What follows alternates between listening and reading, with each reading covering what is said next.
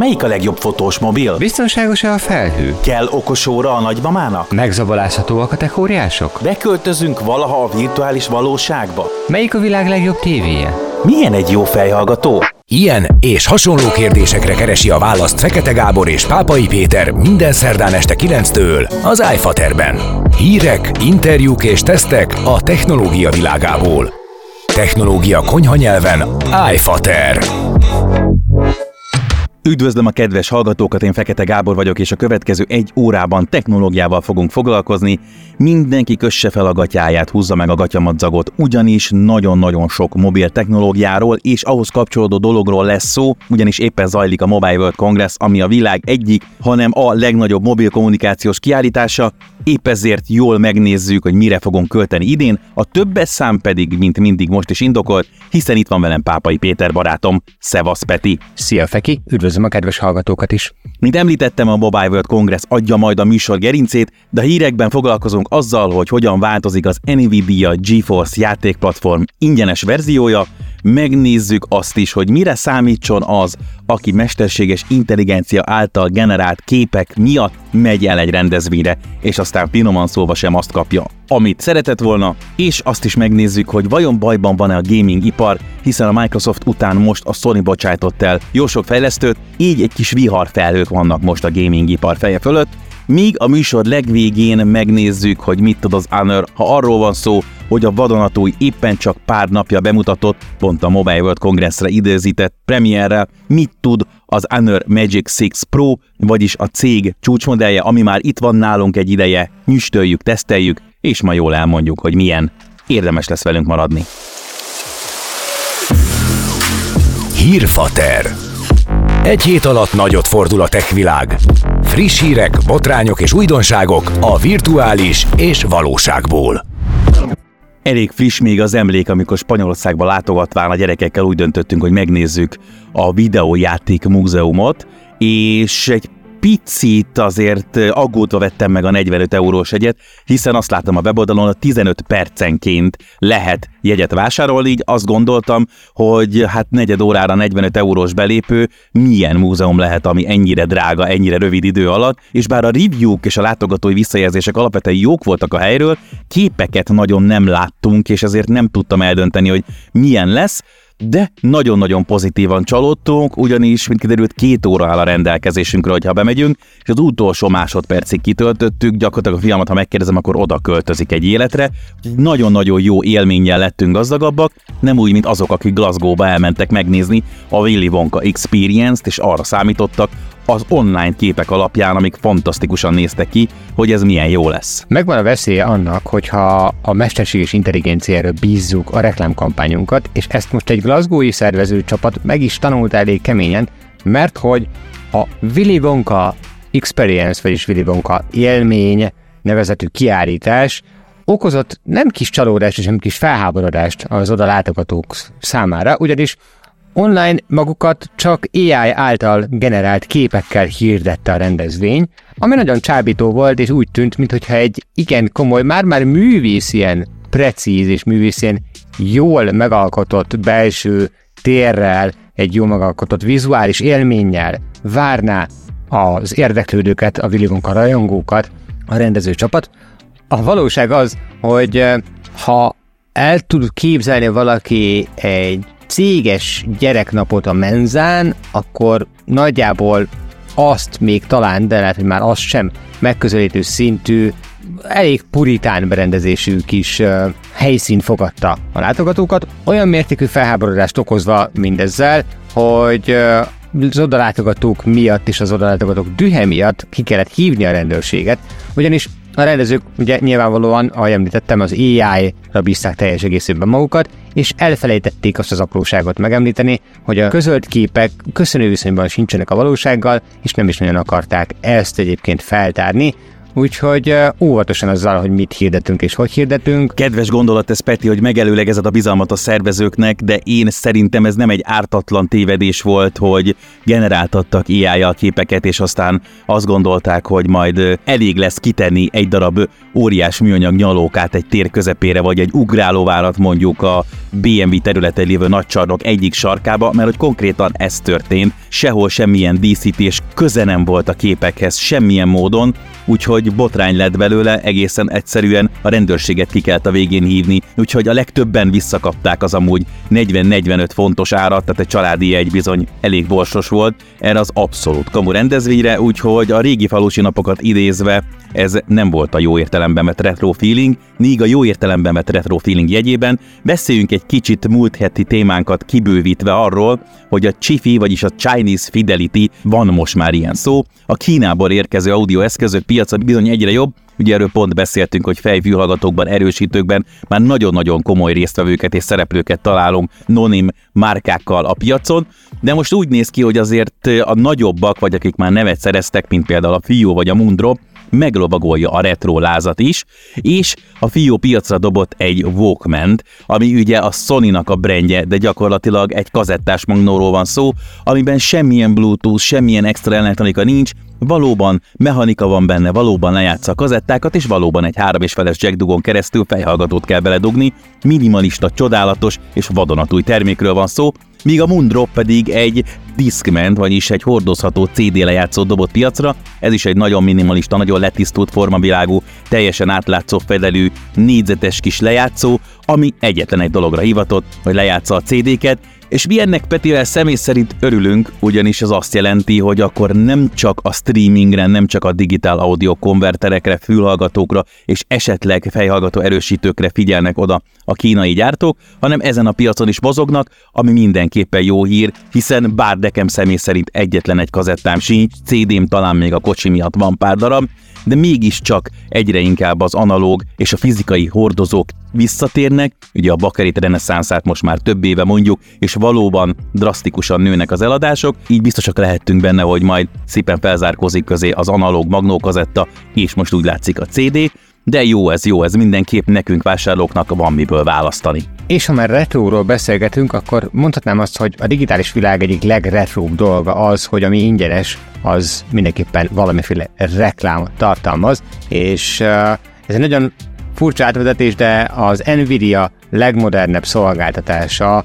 váltott egyfajta retro élményre, legalábbis fog váltani egyfajta retro élményre, ugyanis a GeForce Now névre hallgató felhő alapú szolgáltatás, ami ugye streameli a különféle játékokat, tehát hogyha nincsen megfelelően erős hardverünk ahhoz, hogy elveszhessük játékainkat, akár mondjuk egy Steam, vagy Epic, vagy Ubisoft alkalmazásboltban megvásárolt szoftverekről beszélgetünk, akkor a GeForce Now használatával lehetőségünk van mindezt otthon, akár 4K felbontásban is élvezni, attól függően természetesen, hogy mennyit vagyunk erre hajlandóak áldozni, mert hogy a GeForce Now rendelkezik kétféle fizetős modellel és egy teljesen ingyenes változattal, ami pár limitációt már eddig is tartalmazott, egész konkrétan ugye 1 óránál továbbra nem tudunk egyhuzamban játszani a felhő alapú szolgáltatással az ingyenes változatban, és hátra is kerülünk a várakozásnál, ha esetlegesen a szerverek egy kicsit túlterheltek azon a mi régiónkban. Egy újabb megszorítást, vagy újabb, mondhatjuk azt, hogy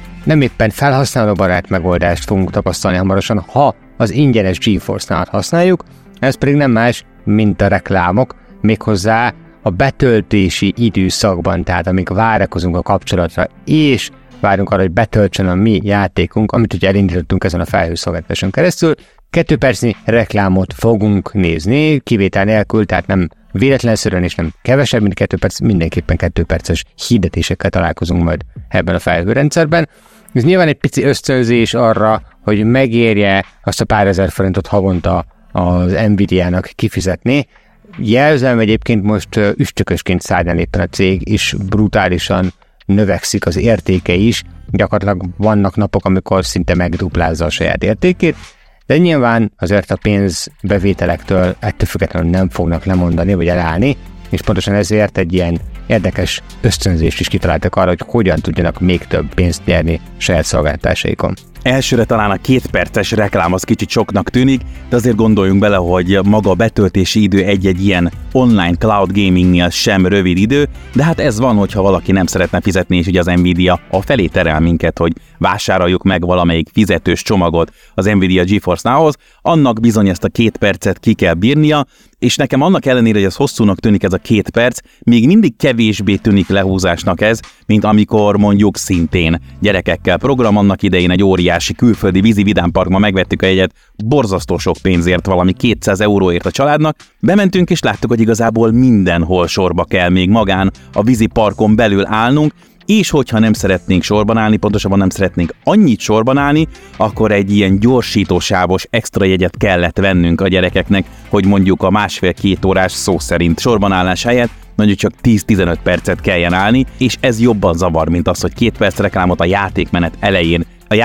elején meg kell várni. Ez benne van a pakliban, nyilvánvalóan az az Nvidia célja, hogy fizessünk a szolgáltatásért. És bár ez a felhasználóknak nem túl jó hír ez a hosszú reklám, az Nvidia maga szárnyal és igazán jól megy a cégnek, akiknek viszont mostanában nem megy annyira jól a gaming vonalon, az pont a Sony. Nemrégiben olvashattuk, hogy a Microsoftnál is bizony közel 2000 embert bocsájtottak el a játékrészlegről beleértve az Xbox-tól és természetesen a játékgyártó stúdióktól, és most itt az újabb rossz hír, a Sony is közel 1000 embertől válik meg abszolút a gaming vonalon, és ez érint komplett játékfejlesztő cégeket is, így például a több mint 2 évtizedes múlttal rendelkező London stúdiót egy az egyben beszántotta a Sony. Nem igazán tudjuk, hogy mi történik most a gaming iparban, lehet, hogy ennek szentelünk egy kis időt, mert hogy arról beszéltünk nemrégiben, hogy bizony a világ egyik legjövedelmezőbb iparágáról beszélgetünk, olyannyira, hogyha összedobjuk, amit a bolygó zenei ipara és mondjuk Hollywood produkál, annál is nagyobb pénzhalmazon ül ez az egész szegmens, és most mégis azt látjuk, hogy baj van, mégis azt látjuk, hogy egyre több vállalat eszközöl létszámleépítéseket. Sokan azt mondják, mind a cégek, mind az elemzők, hogy ez még a Covid hatása, tehát egész egyszerűen most arra futottak ki azok a projektek, és most arra ért el oda a cég, hogy racionalizálni kell a bevételeket, de ez azt jelenti, hogy ha a nagy cégeknél baj van, akkor bizony a kis indie és külsős fejlesztő cégeknél is baj lehet, ami azért nagy baj, mert csodálatos dolog egy AAA-s húzónévvel egy nagy játékkal játszani, de valószínűleg a közeljövőben egyre kevesebb ötletes, okos, aranyos, kedves, külső pici stúdiótól érkező játékkal fogunk találkozni a különböző platformokon, amit én személy szerint azért sajnálnék, hiszen rengeteg mókás dologba lehetett belefutni, és nyilvánvalóan ez majd egy kicsit kihat a mobil játékokra is, ami engem személy szerint jobban érint, én inkább ilyen alkalmi mobil játékos vagyok, mint hardcore gamer, de azzal, hogy jönnek a különböző új platformok, ugye egyre inkább próbálnak betörni a cégek a kézi konzolok piacára és a hardcore gamerek körében, lassan jönnie kell a következő generációs Xboxnak és PlayStationnek is, bár ezt folyamatosan tolja ki a 2 vállalat, hogy mikor érkeznek az új konzolok, mégiscsak az az érzésünk van, hogy valami baj lehet itt a gaming világban. Meglátjuk, ha jönnek a hírek, mindenképpen beszámolunk róla. iFater. Technológia konyha nyelven. A mikrofonnál Fekete Gábor és Pápai Péter. Smartfater. Okosabb, aki iFatert hallgat. Súlyos, megdöbbentő vagy épp szórakoztató témák.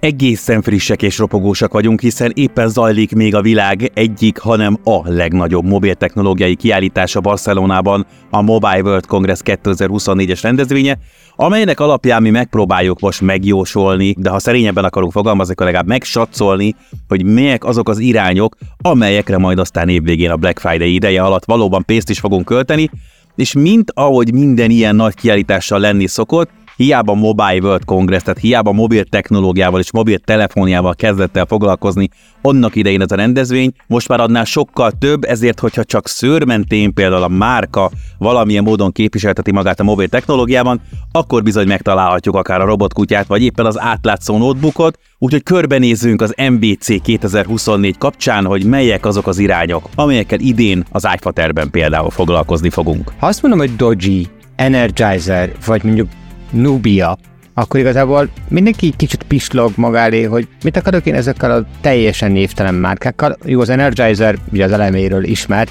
de hogy mobil technológia terén nagyon-nagyon kevesen ismerik ezt a 3 márkát.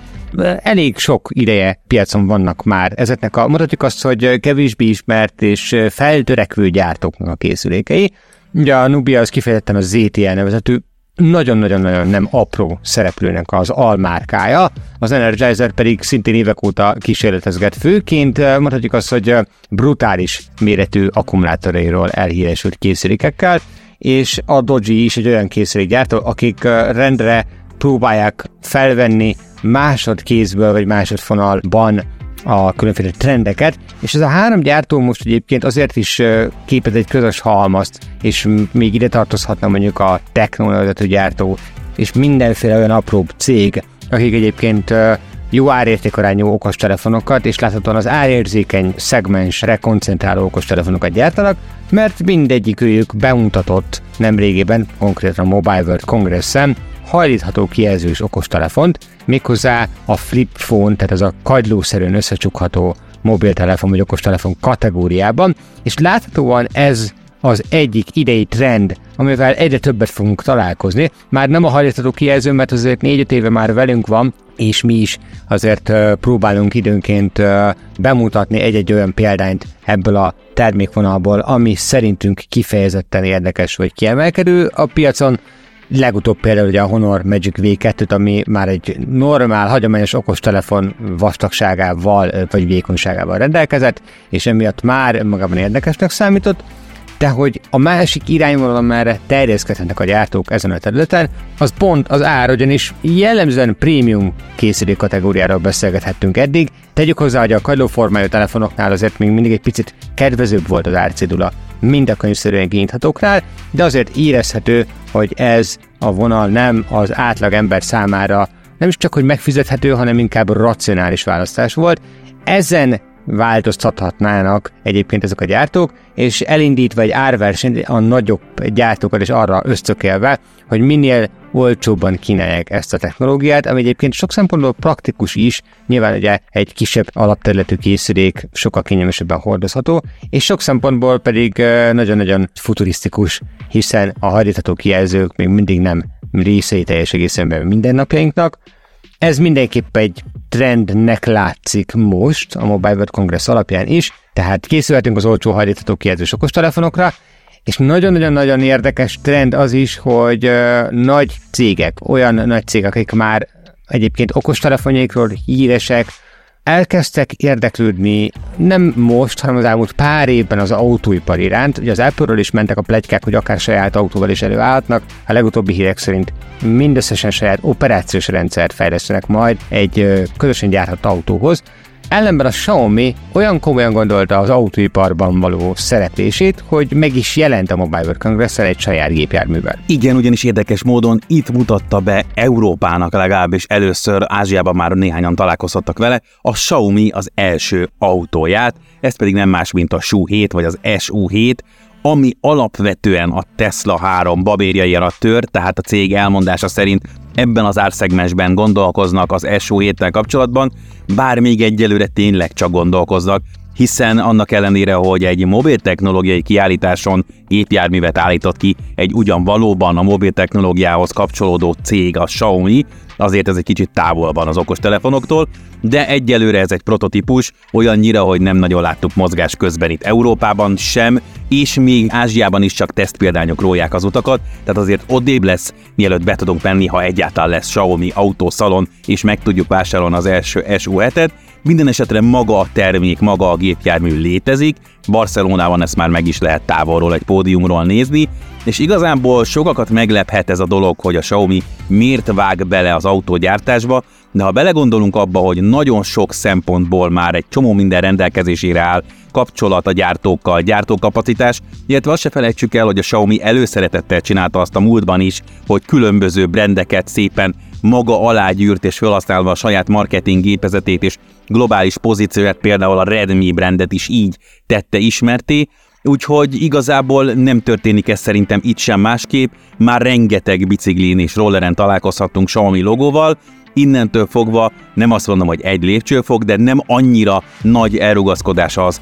hogy ne csak kétkerekű járművekkel foglalkozzanak, hanem immáron négykerekűvel, nagyon sok minden készen polcról levéve már, mint hajtáslánc, aksi, stb. már ott volt a Xiaomi-nél, legalábbis már ott volt a Xiaomi környékén valahol. Mutatom az idézőjelet, mindössze csak, és ide került az idézőjel, össze kellett ezt rakni. Nyilvánvalóan azért nagyon-nagyon messze van még, hogy valódi autós teszteken megnézzük, hogy hogyan mérettetik meg a jelenlegi villanyautógyártókkal az SU7. És ha már egy picit elvonatkoztattunk az okostelefon vonaltól, akkor menjünk picit tovább, de nem is annyira tovább igazából. Nagyon sok gyártó dob piacra audio tartozékokat, és konkrétan ugye itt most a fülhallgatókra, a True Wireless fülhallgatókra gondolok, és nyilván minden nagyobb cégnek megvannak a saját modelljei, és ezen a területen azért mondjuk azt, hogy nehéz igazi újdonságot mutatni, legalábbis úgy tűnik, hogy nehéz igazi újdonságot mutatni. Ehhez képest most a Huawei,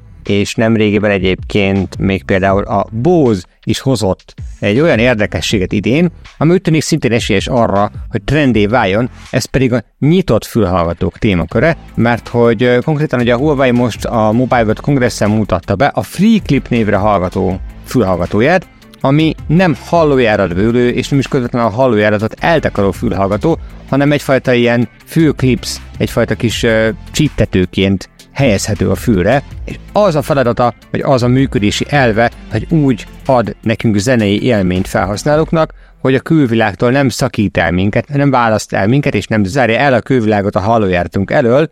és ennek köszönhetően egyrésztről egyfajta szabadabb, tisztább hangzást is kapunk, másrésztről pedig, ami inkább fontos egy ilyen jellegű eszköznél, nem fogjuk a külvilágtól való érzékelésünket is jelentős mértékben rontani. Mondjuk egy futásnál, mondjuk biciklizésnél ezek kifejezetten hasznos megoldásnak számítanak, és bár most ugye a Bose és a Huawei nagyon-nagyon aktívan rápörögtek erre a témára, nem ők voltak az elsők, nagyon régóta fellelhető egy-egy példány a különleges nyitott fülhallgatókból. Az egyik ilyen emlékezetesebb darab például a Sony sajátja volt, a Linkbuds, az első Linkbuds névre hallgató fülhallgatóként, ami egész konkrétan egyfajta ilyen funk-szerűen lyukas fülhallgató volt, és bele lehetett úgy állítani a fülkagylóba, bele lehetett úgy támasztani a fülkagylóba, hogy a hallójáratunk előtti területre sugározza a hangot, mégis a lyukon keresztül hallhattuk a külvilágot. Valami hasonló az, amit most látunk itt magunk előtt, és úgy tűnik, hogy a gyártók azért csak próbálnak valami újdonságot találni, amivel a tartozékpiacot ismét fellendíthetik. Meglátjuk, hogy mennyire fog megragadni ez a gyakorlatban, nyilván függ nagyban attól, hogy milyen hangminőséget kapunk az ilyen eszközöktől. Természetesen a hordható eszközök, vagyis a wearables terén is rengeteg újdonsággal találkozhattunk a Mobile World Congressen. Az első rögtön egy mobiltelefon, amit végül is a csuklónkra csaphatunk, ugyanis a Motorola mutatott be egy prototípust, ami egyelőre kereskedelmi forgalomba biztos nem fog kerülni, de gyakorlatilag arról van szó, hogy egy kis pántra fölcsavarva a csuklónkon tudjuk hordani ezt a készüléket. Igazából gyakorlati hasznát nem látjuk, de mint érdekes koncepció mindenképpen érdekes. Mindeközben a OnePlus visszatért az okosórák piacára, ugyanis megérkezett a OnePlus Watch 2, tehát jól látszik, hogy a mobiltelefongyártó egyre inkább gondolkozik azon, hogy újra kiszélesítse a palettáját, és újra bekerüljön a nagyok közé, és természetesen a CES után itt sem ússzuk meg az átlátszó kijelzőket. A Lenovo mutatott be egy átlátszó kijelzővel szerelt laptopot, amit azért nem értek leginkább, mert hogy még a tévénél, ugye annak idején a CES kapcsán beszéltünk róla, hogy tévénél még megértem azt, hogy valahogy ez az átlátszó kijelző majd ablaküveg helyett, vagy valahogy bekúszhat a nappalikba, és egyszer csak lesz valamilyen minimális létjogosultsága. Egy olyan eszközön, amin alapvetően privát dolgokat nézünk, dolgozunk, tehát olyan dolgokat csinálunk, amihez másoknak jó esetben nem sok köze kellene, hogy legyen, sőt, adott esetben, hogyha ez céges titok, akkor egyáltalán nem lehet köze. Ott tényleg értelmetlennek tartom az átlátszó kijelzőt, de van már átlátszó kijelzős laptop is természetesen, hiszen miért pont ez ne lenne, és ha már arról van szó, hogy hordható eszközök, akkor a Samsung is belépett egy olyan területre, ahol még nem járt, ez pedig nem más, mint az okos gyűrű. Ugye a gyártónak rengeteg okos órája van, fitness trackerje van, rég múltra nyúlik vissza az a dolog, de okos gyűrűt még nem csináltak, úgy néz ki, hogy most idén ezzel is találkozni fogunk, és természetesen nem mehetünk el szó nélkül amellett, hogy a Xiaomi nem csak egy autót mutatott be, hanem egy robotkutyát is, ami ugyanúgy személy szerint rámafrászt hozza, mint annak idején a Boston Dynamics Big Dogja, de ebből is jól látszik, hogy az MWC már nem feltétlenül csak mobil technológiával foglalkozó kiállítás, hoznak ide egyéb érdekességeket is a gyártók. Tesztpad. Újszülöttnek minden tech új. végletekig szubjektív ketyere bemutató.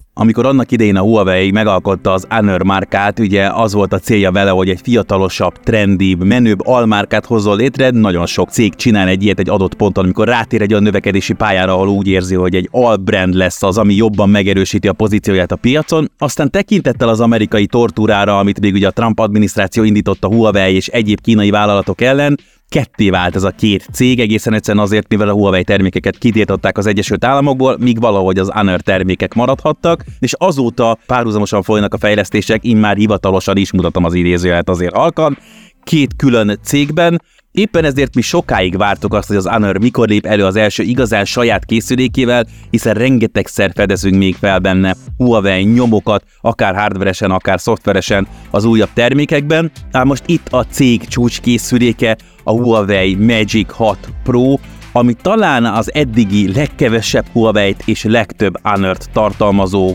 eszköz, amivel megmutatja a cég, hogy jelenleg ezt tudjuk, amikor arról beszélünk, hogy mi az, amire képesek vagyunk. Ez részben igaz is, részben azért viszont én annyiban vitatkoznék, hogy a Magic V2, ami nemrég nyárunk járt, számomra egy sokkal innovatívabb dolognak számít, hajlítható kijelzőjével, de tegyük hozzá, hogy ezek a készülékek azért még mindig egy szűkebb réteget szólítanak meg, mint amilyen például a Magic6 Pro vásárlóközönsége, mert hogy egy klasszikus ízig-vírig csúcsmodellről beszélgetünk jelen pillanatban.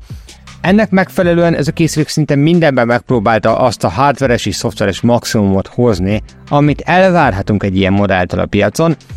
Nagyon-nagyon sok technikai specifikációt tudnánk most felsorolni, de vegyük csak a legfontosabb és leglényegesebb alapelemeket. A Magic6 Pro természetesen az idei csúcskategóriásnak számító Qualcomm Snapdragon 8-as széria harmadik generációjára épül, és ezzel kapcsolatban nekem volt némi félelmem, amikor készhez kaptuk a készüléket, ugyanis jellemzően ez az új chipset, ez az új központi egység egy erőteljes melegedéssel dolgozik bizonyos terhelési szint felett, és azt vártam, hogy kiderüljön, hogy vajon az Honor mit tudott kezdeni ezzel a fajta melegedéssel, hiszen láttuk most az idei csúcs kategóriás telefonoknál, hogy azért a hűtés terén helyenként elvéreztek a nagy gyártók is. Mindenkit megnyugtathatok, az Honor egy egészen érdekes és okos döntést hozott, picit valószínűleg egyébként visszavettek ennek a chipnek a teljesítményéből, olyan minimális mértékben azért, hogy még ne zavarjon be túlságosan mondjuk egy komolyabb igényű játék futtatása esetén. Cserébe viszont nem érződik az, hogy drasztikusan melegedne a készülékhez, szóval szoftveres és hardveres oldalról is egy jó optimalizálást kapunk, ami nyilvánvalóan elvárható egy magas árkategóriájú készüléknél. Éppen az az érdekesség egyébként, hogy ez egy nagyon-nagyon óvatos frissítésnek is tekinthető bizonyos szempontból a tavalyi Magic 5 Prohoz képest, mert hogy a formavilágot, a szoftveres oldalt is mind csak minimálisan csiszolgatták, és továbbra is el tudjuk mondani azt, hogy ez a készülék az, ami elsődlegesen az Honor termék palettáján a fotózásra épít, úgyhogy a legtöbb újdonságot itt találjuk majd, de azért ne rohanjunk ennyire előre, vegyük gyorsan végig az alapokat, tehát ugye egy 6,8 colos 120 Hz-es kijelzőn köszönt minket az Android 14-es alapokra nyugvó Magic OS, amiből idén már a 8. verziót köszönhetjük, és ebben vannak olyan finomságok, amik egyrészről picit a Huawei MUI nevezetű felületére emlékeztetnek, ez a kettéválasztott értesítés és kapcsolórendszer, ezt aki használt Huawei készüléket, vagy nagyjából bármely ázsiai nagyobb gyártónak a készülékét, azt tudja, hogy külön-külön a tálca két oldalát lehúzva tudjuk ezeket elérni, nem pedig olyan összesített formában, mint az átlag androidos telefonoknál. Számomra ez egy érdekes változás az elődökhöz képest, ettől függetlenül ami szoftveres oldalról érdekesség volt, vagy újdonság volt, az ihletmerítés a konkurenciától. Kapunk idén ugyanis egy, mondhatjuk azt, az Apple Dynamic Islandjére emlékeztető szoftveres különlegességet. A Magic6 Pro kijelzőjének tetején ugyanis egy olyan kamerasziget ücsörög, ami 3D arcazonosításra is képes, tehát mondhatjuk azt, hogy fokozott biztonsággal tudja felismerni felhasználóját. Ezt a kameraszigetet, ezt a kamerakapszulát öleli körbe egy olyan szoftveres megoldás, amivel az aktuálisan futó programok tudnak dolgozni, tudnak együttműködni, legyen szó mondjuk egy zenelejátszásról, egy videólejátszásról, vagy egy telefonhívásról. Ezeket kis animációk kísérik ekkörül a kamera kapszula körül. Ezt, ahogy említettem, ugye a Cupertinoi konkurens szoftverében láthattuk először. és számomra egyébként egy picit meglepő volt, hogy egy gyártó bevállalta ezt a fajta megoldást, de azt elnézve, hogy milyen népszerűségnek örvendett az androidos alkalmazásboltok piac terén az ilyen harmadik féltől származó szoftveres kiegészítők, annak idején, mikor megjelent először az Apple-nél ez a megoldás, annyira már nem lepett meg, de mondhatjuk azt, hogy nagyon csúnya szóval másolta az Honor az Apple ilyen jellegű szoftveres kiegészítőjét. A gyakorlat az, hogy igazából hallgattak sok szempontból arra, hogy mit igényel a vásárlóközönség. És ha már szóba került a másolás, ugye rendre hallhatjuk azt, hogy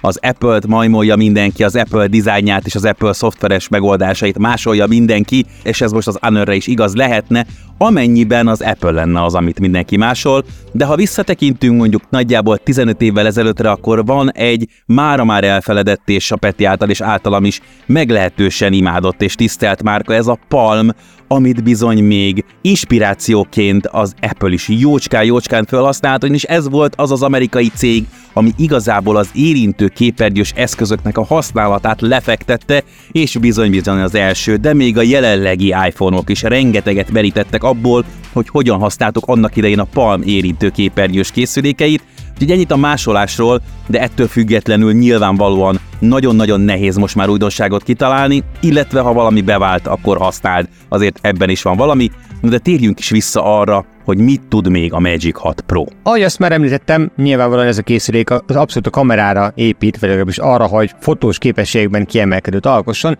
Ezt nem is titkolja egyébként a gyártó, a hátlapon egy nagyon-nagyon-nagyon masszívan kiemelkedő. Egyébként nagyon gusztusos kinézetet kapunk, kameraszigetet kapunk, 3 kamera, 3 lencse uralja ezt a kiemelkedő szigetet. A normál és a nagy látószögű kamera, sőt még az előlapi kamera egyébként ugyanazt a felbontást, tehát 50 megapixelt kapott, és bár nagyon sok gyártónál láttuk azt az elmúlt években, hogy a 100-150-200 megapixeles felbontással dobáloznak, az Honor valahogy mégis egy ilyen érdekes módon követte ezt a trendet, mert hogy azért követte, egész konkrétan a telefotó, tehát a csak zoom objektívnek nevezett lencse kapott egy 180 megapixeles felbontású érzékelőt, ennek az értelme pedig mindössze abban keresendő, hogy bár egy periszkóp rendszerrel 2,5-szeres valódi optikai zoomot azért kapunk ehhez a lencséhez, a 180 megapixeles érzékelő lapka és az ilyen nagy felbontású képeket készítő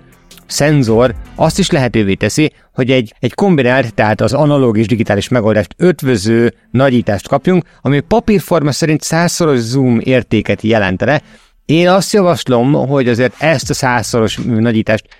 hanyagoljuk, mert ez csak nagyon-nagyon kevés esetben használható jól, többségében azért itt már elég erősen kihívással küzdködnek a fotók, de ettől függetlenül alapvetően maga a képkészítés az abszolút az okostelefonos professzionális ligában landolt. Mind a nappali, mind az éjszakai fotók gyönyörűek, nagyon jó vonalélességgel, nagyon jó dinamika tartománnyal dolgozik egyébként az Honor szoftvere, és ezt bátran kijelenthetjük, hogy az idei egyik legjobb kamerás telefont már most borítékolhatóan az Honor dobta piacra, ha csak nem okoznak nagy változást meg egyébként a gyártók. Az első fél évben mindenképpen a top 3-ban benne van egyébként a kínai gyártó is. Amint nagyon-nagyon örülök, hogy továbbra is megtartottak, az a rendkívül jó üzemidő, az ehhez a teljesítményhez 5600 mAh-órás akkumulátorral párosított hardware lazán hozza a 2 napos üzemidőt is. Most már kapunk 66 wattos vezeték nélküli gyorstöltés és 88 wattos vezetékes gyorstöltés. Egyedüli ennye-bennye azért jár, mert a gyorstöltéshez szükséges töltőfejet az Honor is kispórolta a dobozból. Ez egy picit méltatlan ahhoz az árkategóriához, amiben dolgozik a cég, még úgy is, hogy a konkurensek is hasonló megoldást és spórolást alkalmaznak. Jól láthatóan a Magic 6 Pro elég erősen toppantott be abba a ligába, ahol bizony nagyon-nagyon komoly versenytársak vannak, azért a csúcskategóriában a Samsung, a Huawei és adott esetben még egy-két más gyártó, Xiaomi és a Sony is bele szokott kapni, de ettől függetlenül a Magic 6 Pro nagyon jól sikerült, mind összeszerelési minőségben, mind pedig a csúcskészülékeknek a mai napig ez a fogmérője kamerában nagyon-nagyon erős, természetesen 4K-s videófelvételt kapunk, természetesen jó éjszakai móddal, nem lesz semmi hiba, és biztos, hogy az elkövetkezendő időben a különböző független teszteken a top 3, top 4-be ott lesz a Magic 6 Pro, amíg majd egy új csúcskészülék éppen aktuálisan pár hétre nem taszítja a trónról, Szóval tényleg ezért a vaskos árcéduláért egy nagyon-nagyon komoly teljesítményt és egy nagyon jó minőségű prémium eszközt kapunk, ez tehát az, amit most az Honor tud, és mi nagyon örülünk annak, hogy ennyire a világpremiér kapcsán, amikor minden más tesztelő is megkapta, már be tudunk számolni erről, de ennyire volt időnk, természetesen online megtaláltok minket a www.ifater.net oldalon, Instagramon, Facebookon, TikTokon, itt pedig egy hét múlva egészen pontosan 167 óra múlva találkozunk. Addig mindenkinek további jó rádiózást kívánunk. Sziasztok! Szevasztok! Ez volt az iFater. Technológia konyha nyelven a Rádiókafén.